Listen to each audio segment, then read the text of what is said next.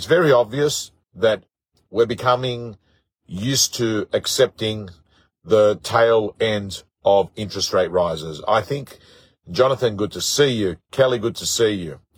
So I think some buyers are pulling the trigger now, because I think a lot of buyers are thinking to themselves, if we're not at the bottom, I'm happy enough to buy within 5% of the bottom.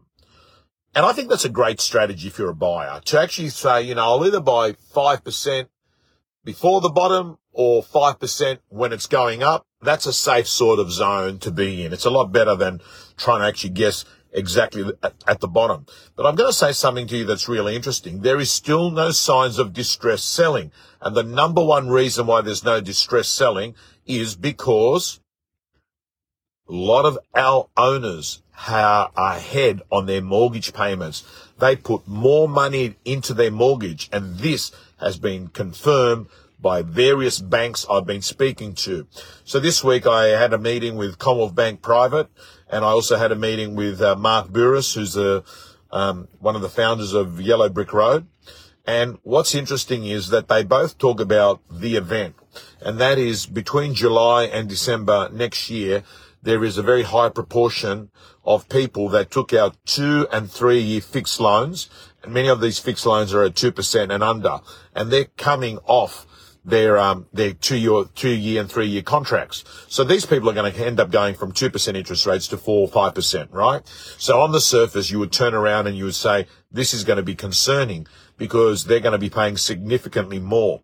But what's very clear is the fact that there is pretty much no unemployment, and people are dying for employees. That even if it was to happen, think about it. And Mark Burris brought it up. If things got tough with repayments, there's so many jobs there, you'd pick up an extra 5-10 hours a week and you would work them. You would do that more than going off and selling your property at a super, super cheap price. So this is what's different about this time where we've had a market downturn. Whenever you have a market downturn that you see a really long-term drop in real estate, you normally see it aligned to unemployment as well. But that is not the case. This is what makes this market so interesting, that there is no distress selling, and it looks like there won't be any distress selling if unemployment doesn't change dramatically. So overall, that's a pretty good story. It's a pretty good story. And as Justin says, the majority of people now have become so socially media savvy that they're educated in real estate, and they understand they're not making a temporary decision based on 6 or 12 months. Most people I know are making decisions in real estate that are going to be serving them for 5, 10, 15, 20 years. So they're not looking at a short period of uncertainty to impact their long-term plans. And all I'm going to say to you is that October, November, December, we have a straight run of real estate. I can tell you this will probably be the 6th week in a row in the Sydney and Melbourne market where the clearance rate has been the highest it's been for most of this year.